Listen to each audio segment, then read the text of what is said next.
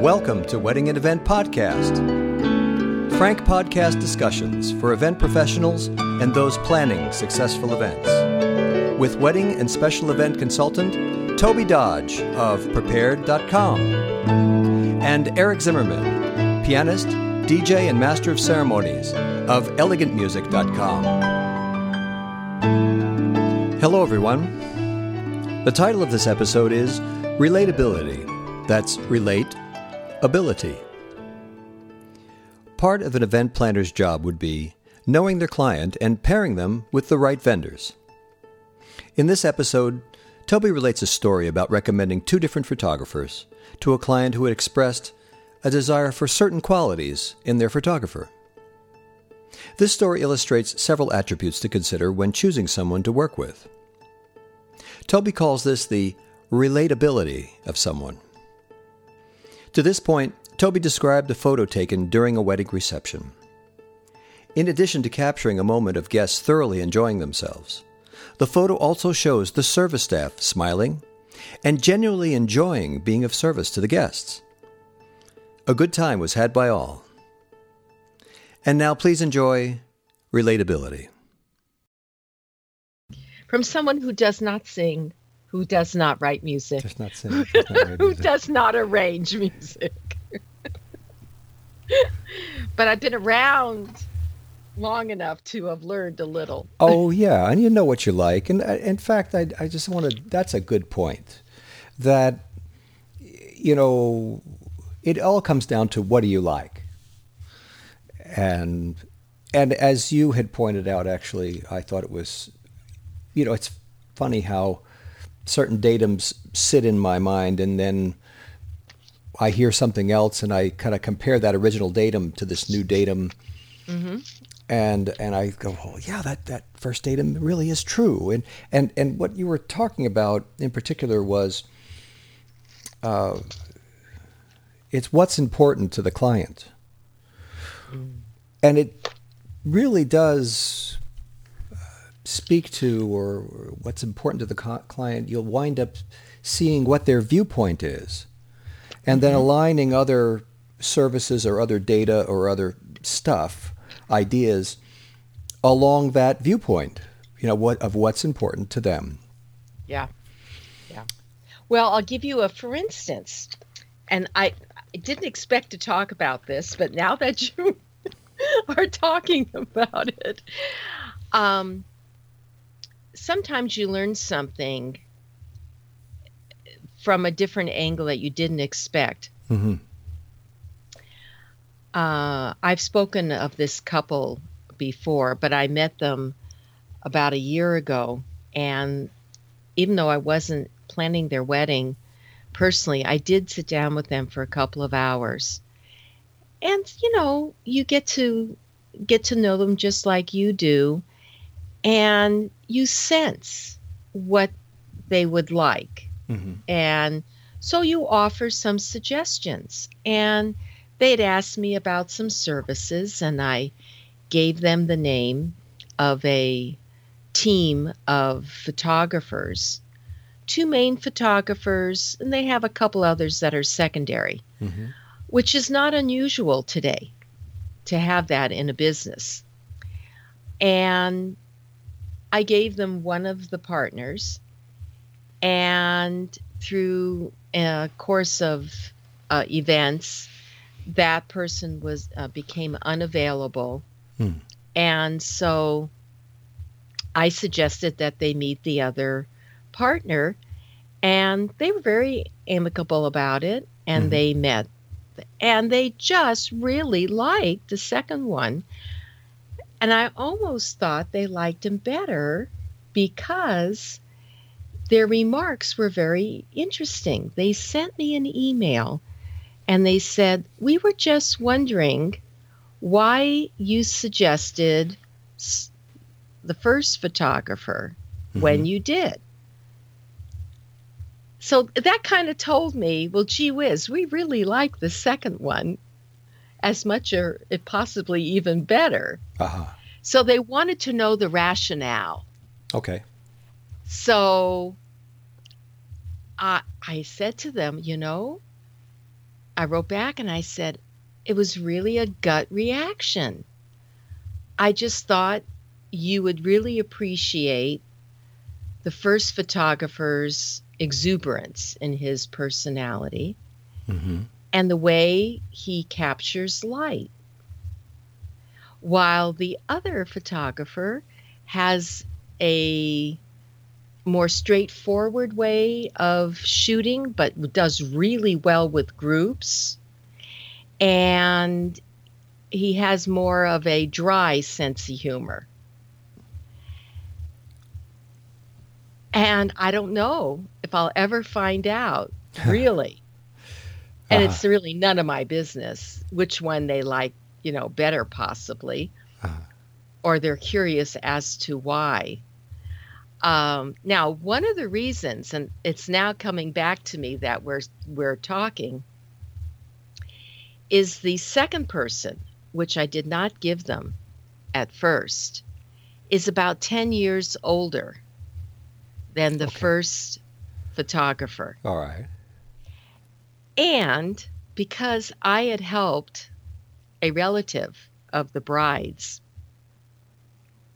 wedding a few years ago,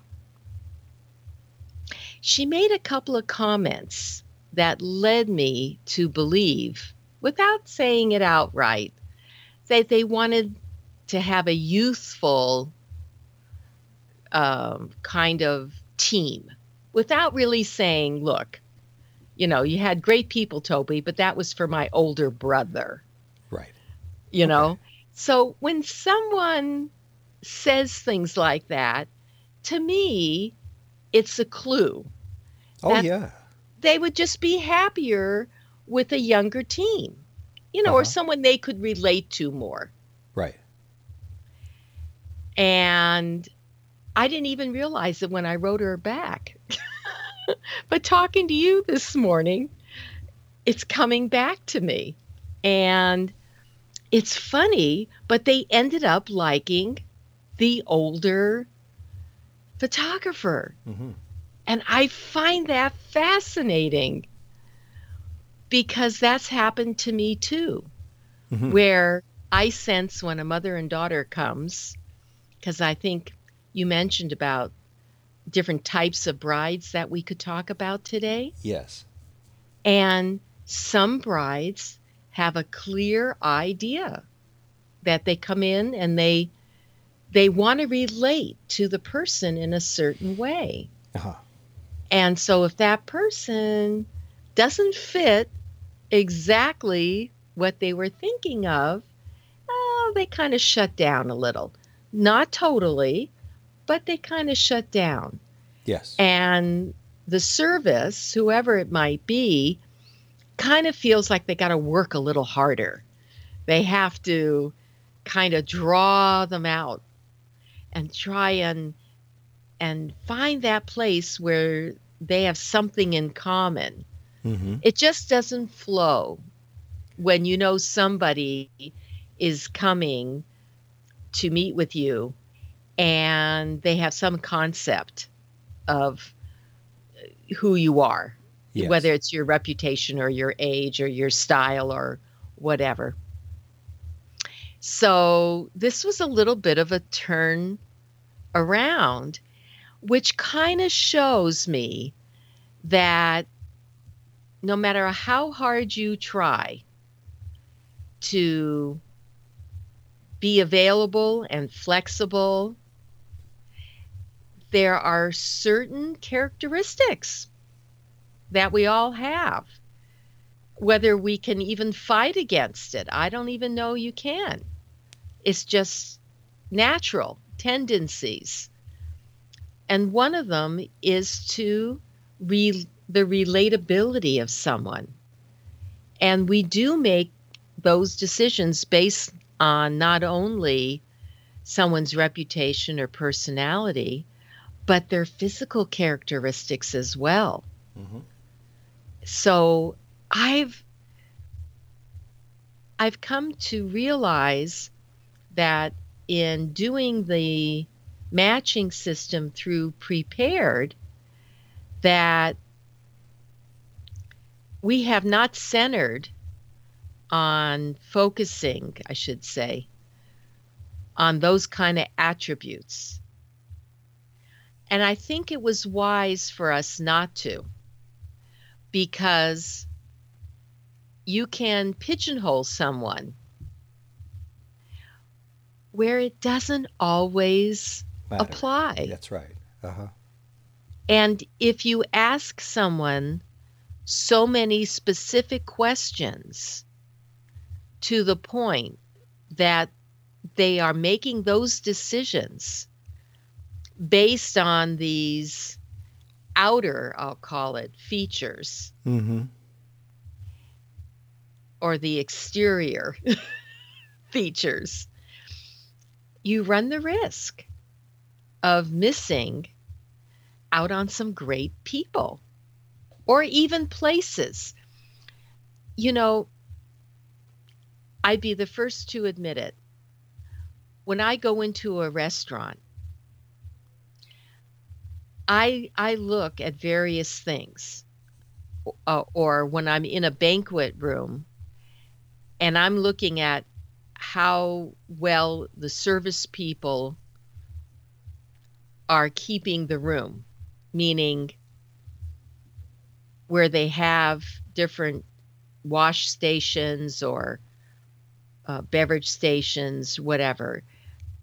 You see if there's a pile of dishes in a tub or if they're immediately removed, Mm-hmm. obviously. Mm-hmm. We all see things like that.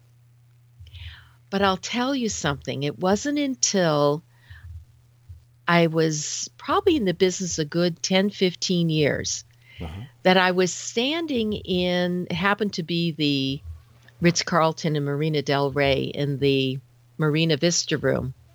Sure. And the photographer had captured one side of the room.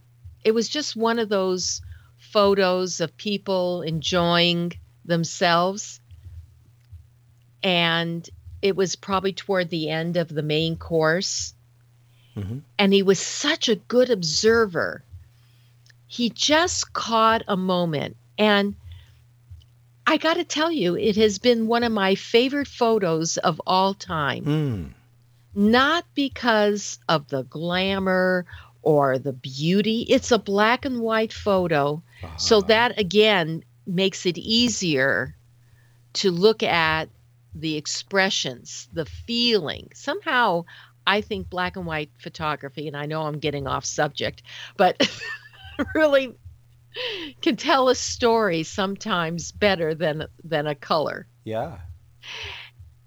And it was the expression on everyone, but the most revealing expressions were the servers Uh-huh. and the maitre d' and the bartender, all around that side of the room. For that moment in time, it stood still, and the expressions on everybody was joy, Mm. fun, contentment. They were involved in conversation, and the maitre d' and the bartender and the server were standing in their different positions around that side of the room with such, oh, just a pleasant face on them, like they were really happy to be there. It was something that they felt good about.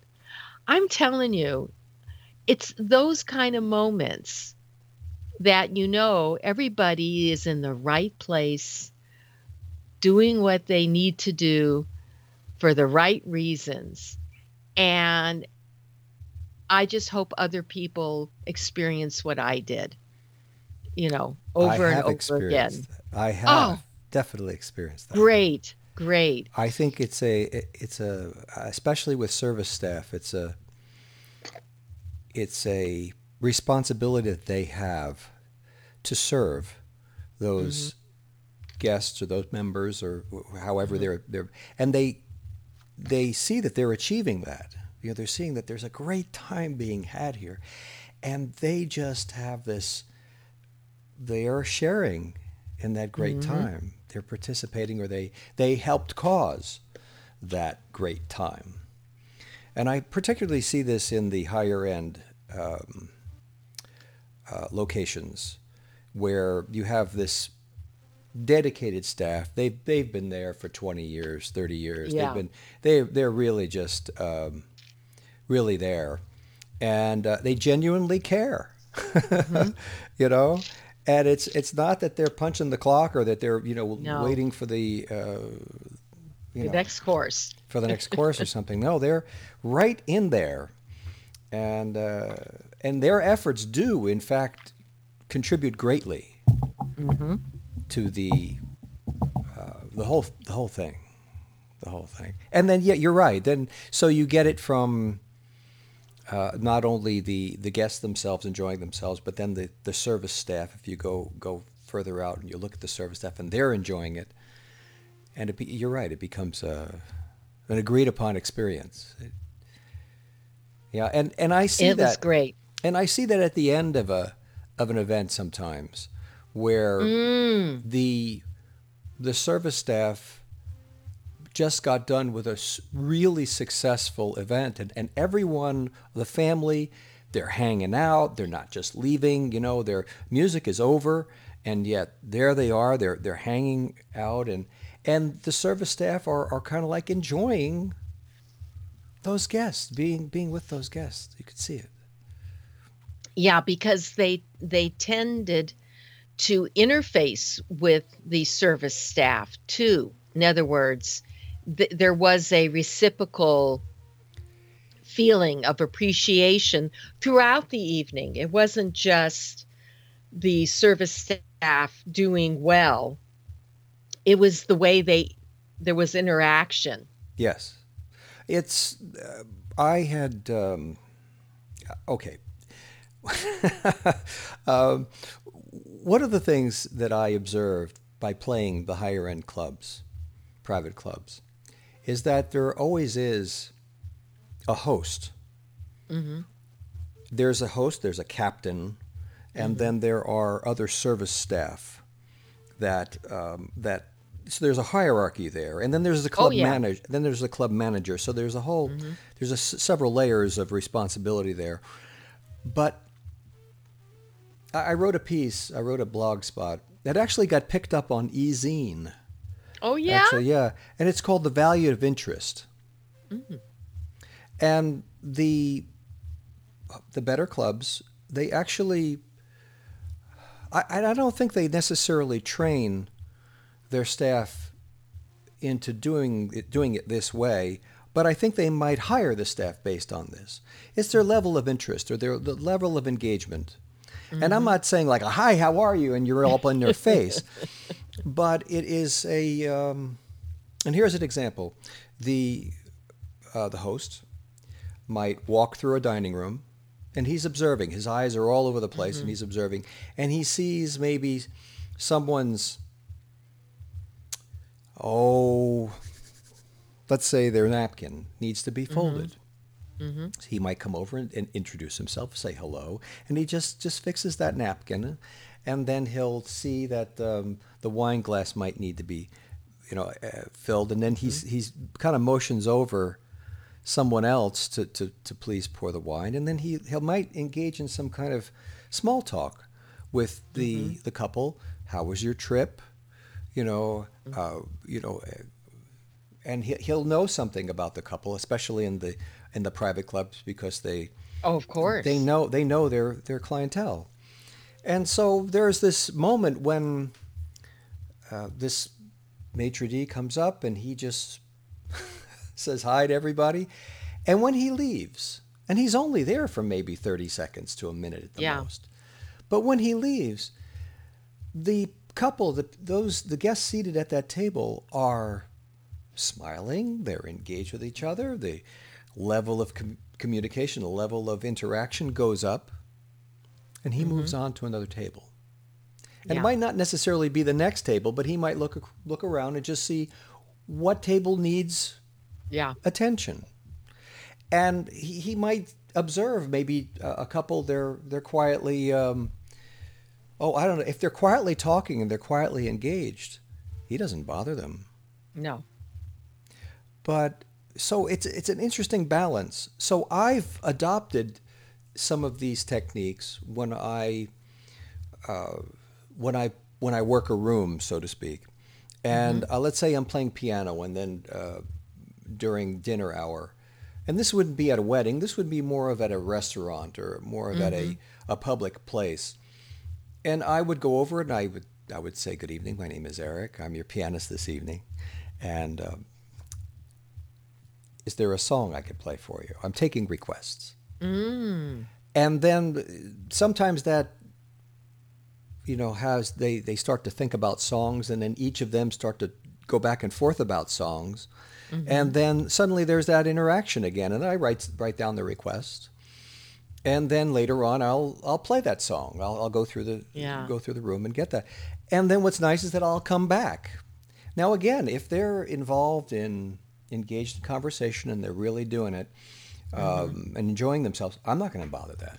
No. But if they're kind of within themselves and they're not really interacting with each other, maybe I would go over and just put that in and stir the pot just a bit. And yeah, it's fun. It's a lot of fun. It really is. I think observing is a very big part of making an event really run well, and listening Hmm. as well. Listening not only to the volume of engagement that you hear from the various tables, but it's a sensing issue over time. You know when everything is coming together and it's just clicking. You just you just know it. And then on the opposite side, when the energy just isn't in the room and you get the feeling that it feels like an obligation almost that the people are there rather than enjoyment, Hmm. that you can feel that too. Oh yeah. And I think getting around to what we thought we might be talking about today, you always try so hard to think of good things. Uh, but I think when you first meet someone and you learn about them, you kind of get a sense of, if you really are careful to listen Hmm. and get their personality. Hmm. Of course, they have to be relaxed and trust you in order to do that. It goes both ways. Hmm.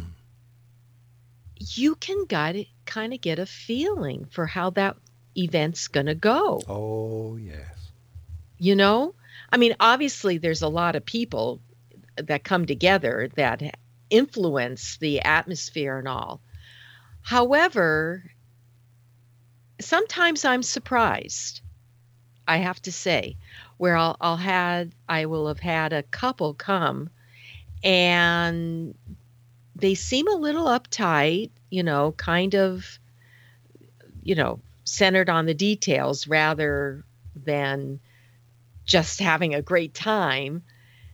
And for some people, I get that. It has to be a certain way for them to have a great time. Hmm.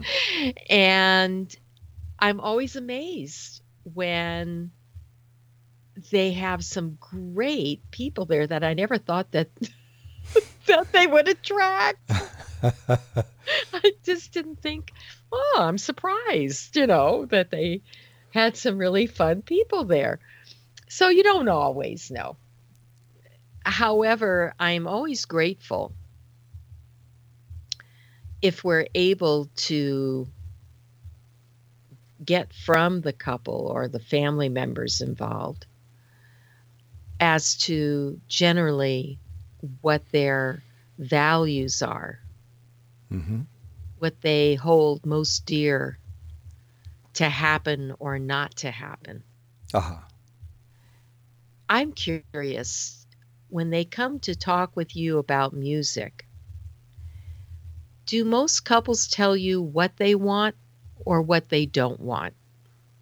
Is there a balance there? Is something first on their mind? What what really happens? Well, okay. Just right off the bat, what came to mind was if a couple is really reserved and really cautious, Mhm. they'll give me a do not play list before we talk Ah, about what to play. However, okay. if they are very relaxed and very, creative and Mm. really enjoying themselves, then it's a, hey, play this. So it's kind of that's a line there that I've observed over the years.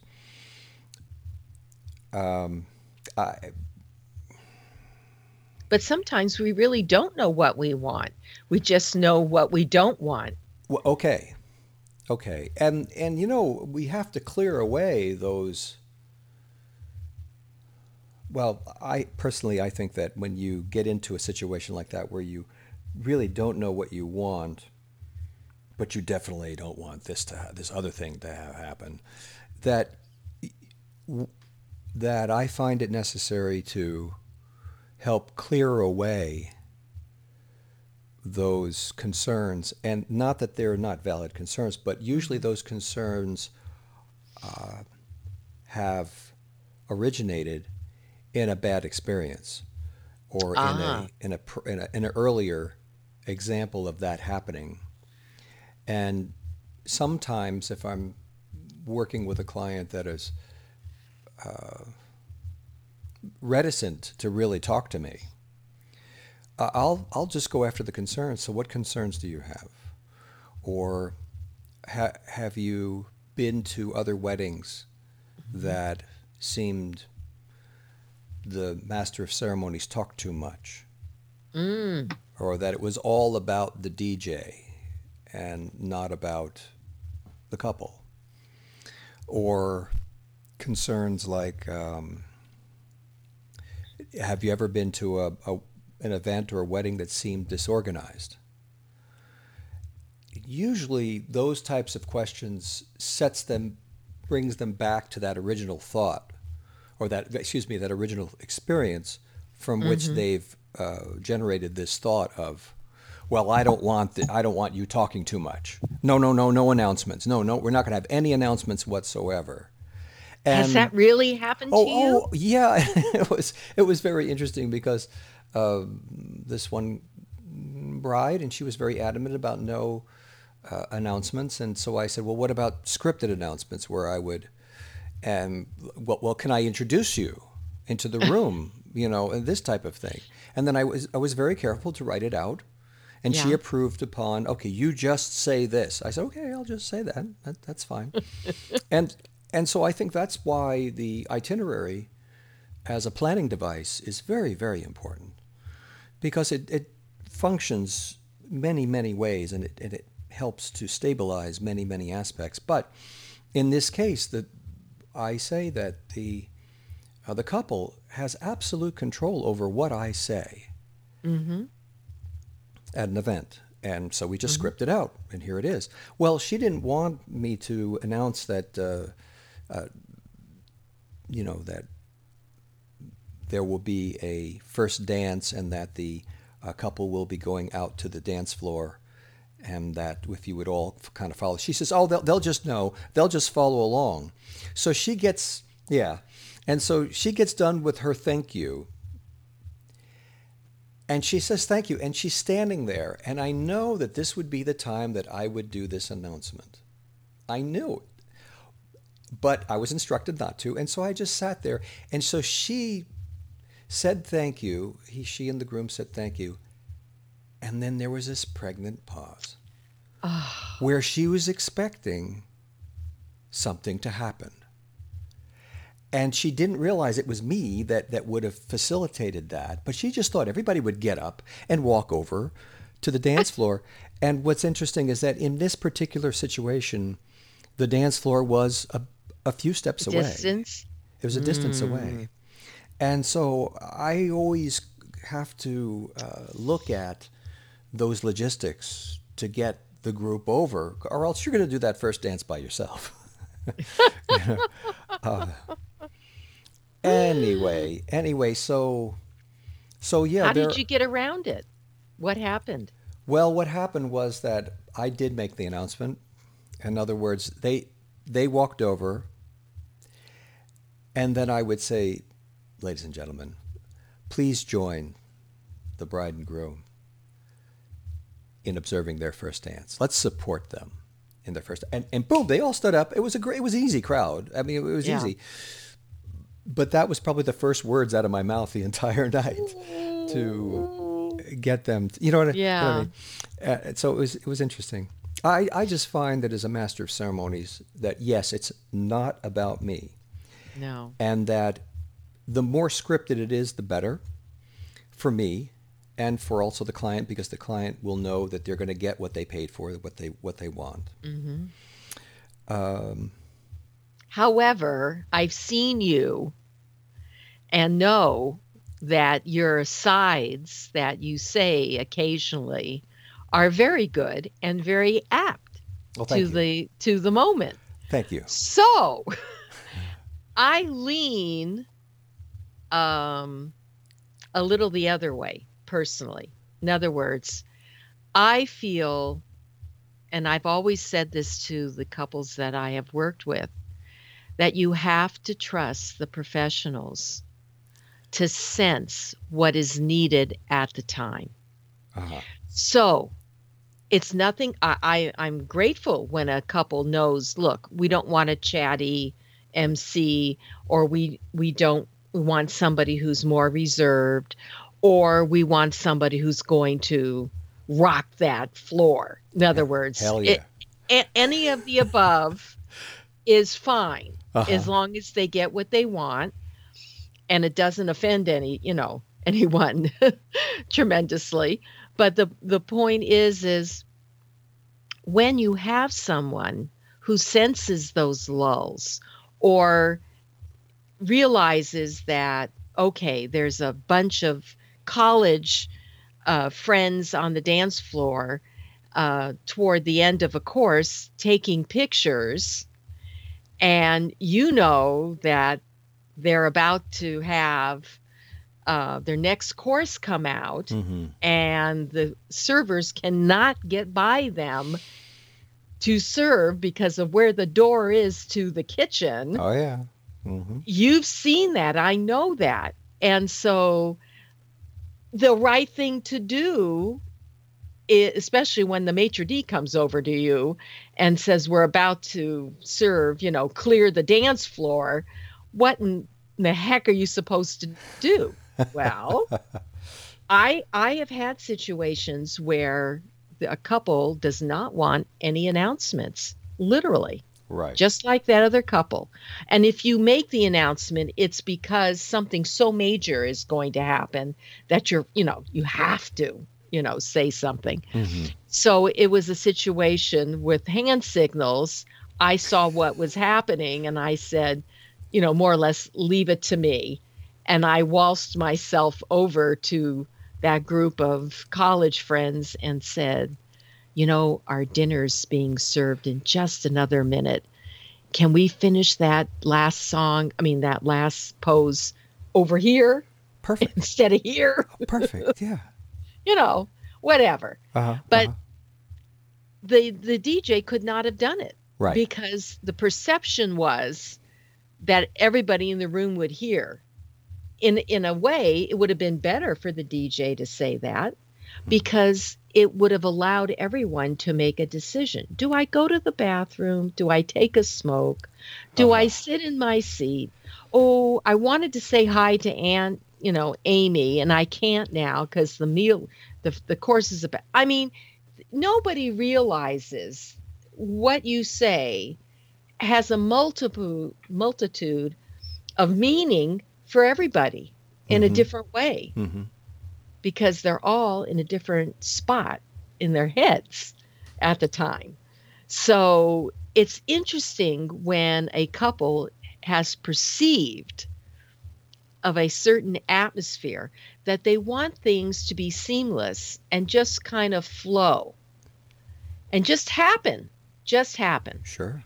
And I had this especially early on in my career. I had a lot of couples who said, we just want to go with the flow.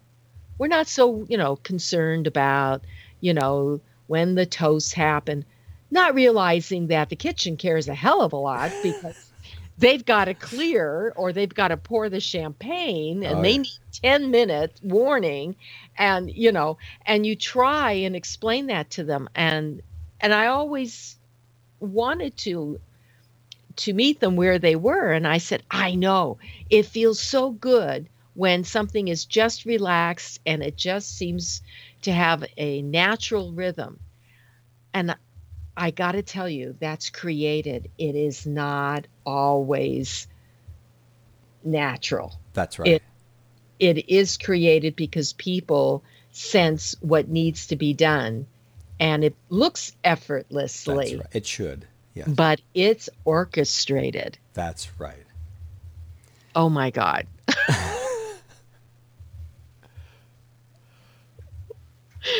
What a diff. I can just see events flying through my head that we scrambled like crazy because we literally had to have two timelines, one for the couple and one for the back of the house, Uh-huh. because we had to give deadlines Right. because they had shifts that they had to be concerned about. Right. And if we didn't let them know, how could they back end when to put the meat in or the chicken or God knows what, you wouldn't know. Wow. I mean, the couples never knew. No. And they shouldn't necessarily. No, No. why bother them? That's right. But I've had enough maitre d's look at me over the years, and they will put up one hand with all 5 fingers, and that you have 5 minutes to do whatever you had to do before that course was coming out. Right. And God help you if you did, if you weren't ready. That's And right. I don't mean to make them bad guys. It's No. far from that. Yeah. Because we rely on that.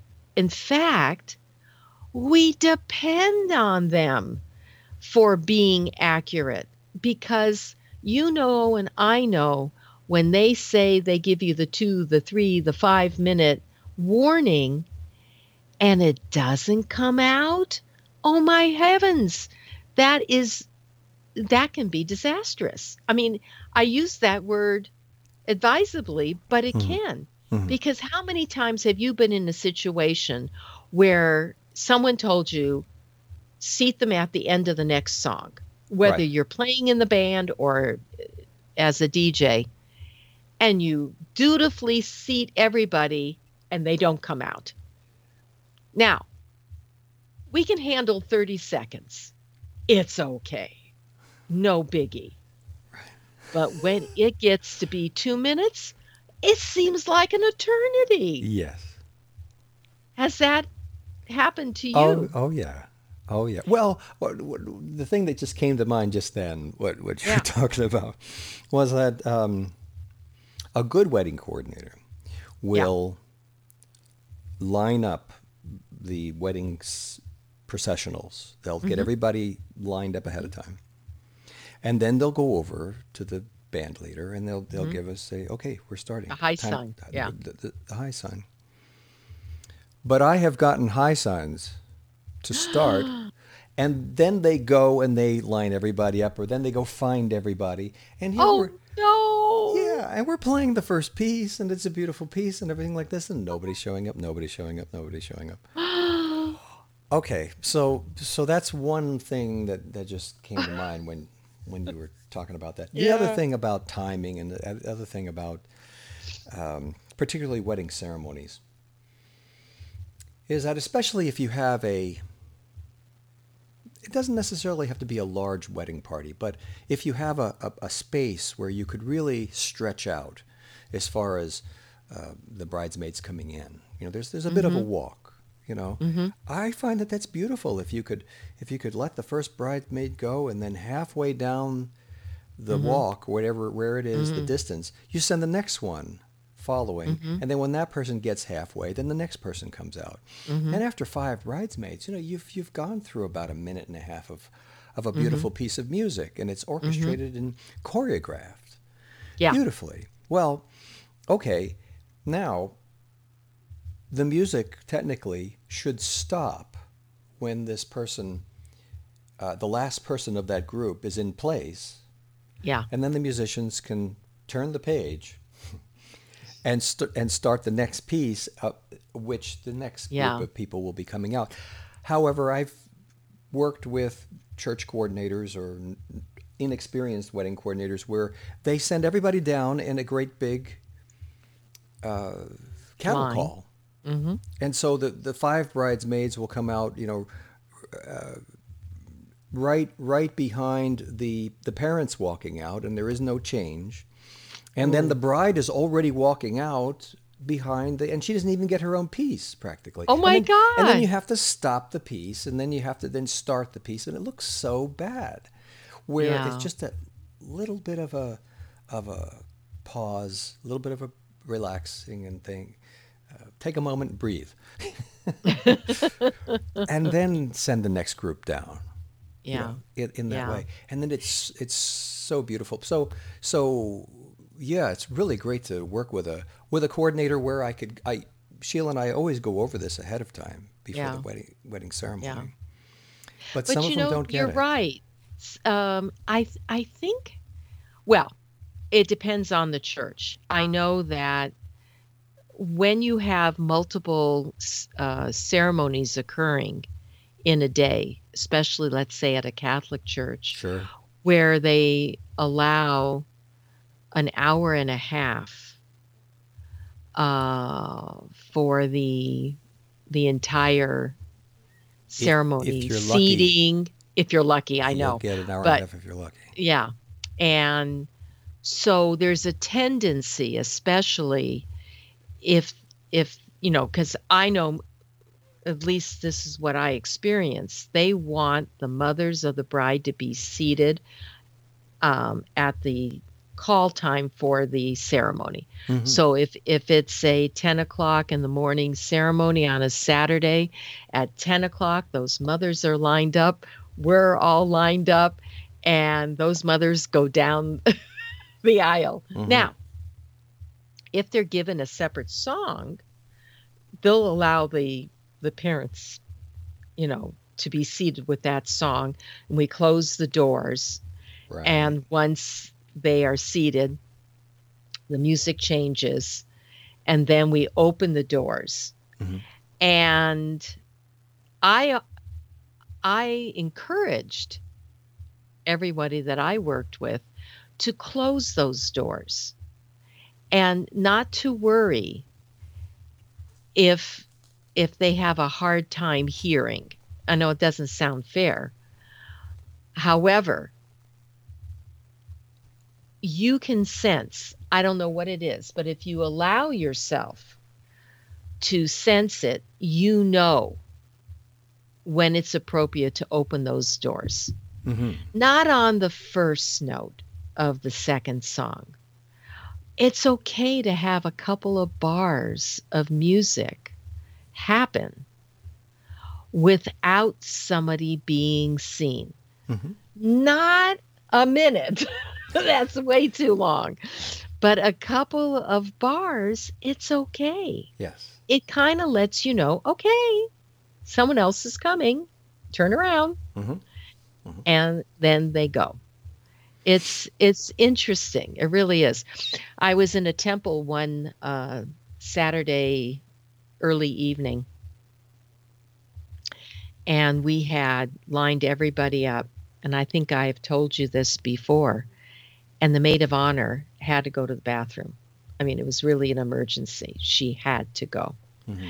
And I'm sure if she read my face, it was as if to say, "Oh my God, do you really have to go that badly, Right now? right now?" And she just looked at me. I said, "Go." And the rabbi was up there already on the bima, which is the stage area where the huppah is, Yeah. where they'll get married underneath. And I didn't start the procession because I said the way she looked at me, I'm not taking any chances. So I looked through the little curtain we had and I saw the rabbi crossing his legs, uncrossing them, crossing them again. And I knew that this rabbi was getting annoyed. You know how Or you, he had to go to the bathroom. I don't or know. he had to go. But he was adjusting in his seat and I was saying, "Oh my God, what am I going to do?" So I went back to the bathroom and I said to her, "Are you almost finished?" "I think so." I mean, Ah, it was awful. It was awful. So I whenever I used to do weddings at a place like this temple, more than once, in other words, I would try and have some signals and, simple ones like a timeout, or if there was a problem, I would put my hand across my forehead. In other words, "Oh boy, this is bad," which he saw me do.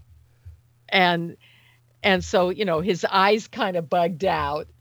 And then I gave him the 2-minute warning because I said to myself, I am not making 2 little kids and, a wedding party of maybe 20 people wait too long.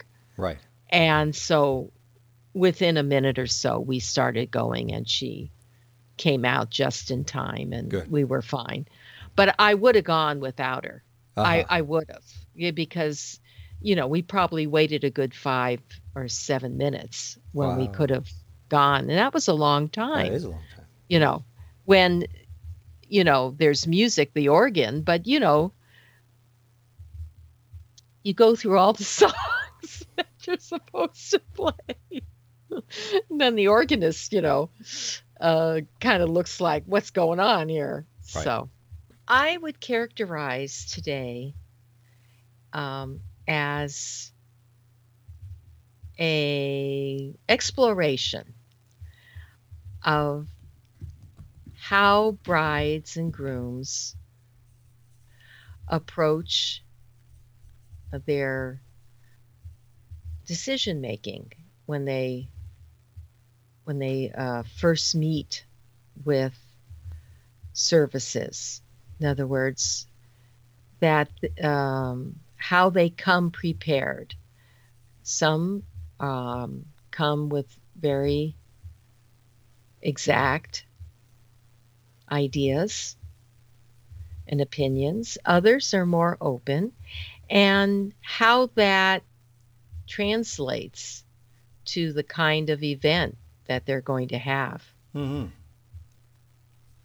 And under that, we talked about the pacing, how that affects the pacing, the behaviors of the DJ or band leader. In other words, how much to talk and if to talk, and what the ramifications are of those decisions, Yes. Well, good. and what creates that special feeling when an event is really going well. How do you know? And the role of the service staff in making that event feel special. Mm-hmm. is sometimes overlooked. I think this parallels very, very well the creative process in putting together a wedding. You yourself have said that wedding planning is not linear, and that there's a certain give and take that does occur, and certainly ideas don't come, 1, 2, 3, 4, A, B, C, D. Exactly. Because it's not a syllabus. It's not a table of contents. We're not following a book, so Right. to speak. Right. Well, I've tried to Unless, organize yeah, this in a way that we can go about this in an organized fashion. Indeed, a bride and yeah. groom would want to go about wedding Mm-hmm. planning in an organized fashion. I think that's one of the just just the innovations of the brilliant innovation of Prepared, and Mm-hmm. Mm-hmm. helping orient a couple as to what's expected of them and how they can get the most out of this new experience, because they really don't Yeah. have anything to compare it to. So Yeah. it is a guide, and it is a Yeah. Although, it's interesting because one of the questions I've asked, and I know are asked of couples and families, is have you ever organized another big event? So for some people, they'll say, "Oh yes, my daughter's quinceañera, hmm or a bar bat mitzvah, or a sweet 16, or a graduation party." Now, they don't necessarily compare in some fashion to some people in the importance. But I find that many families have. It's the bride or groom that may not have done the planning themselves hmm and now are in that position. hmm But they've been around celebrations. And this is why my original, how could I say it, my original premise for this discussion was the Mhm, types of brides and types of mhm, events.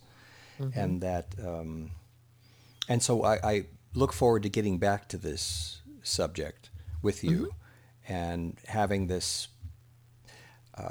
discussion where, yes, it might be a new experience for the bride and groom, but then there are certain things that have been established by other family activities. And, Exactly. and so that's a very good question for a wedding vendor to ask, or a wedding coordinator to ask, is, well, have you done anything like this before? Yeah, because even family reunions, Oh, yeah. that takes a lot of organization. Oh, yeah. Or if they've been a part of a, I guess, sorority or fraternity, hmm or if they've been in a service organization, if they've done any nonprofit events, if they've hmm been a part of them, Right.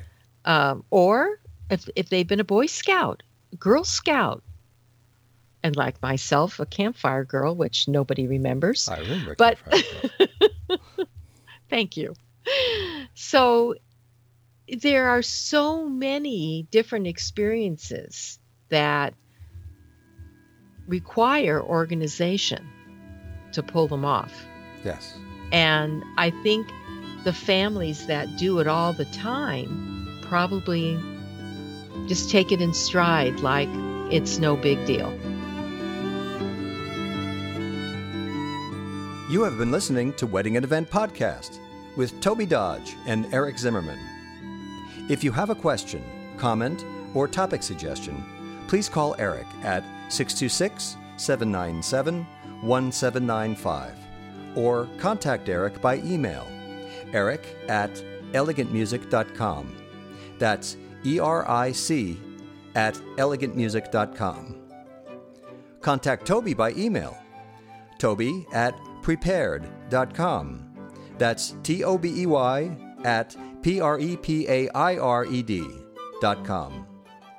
Subscribe to this podcast wherever you listen to podcasts and receive a new episode each week. Thank you for listening.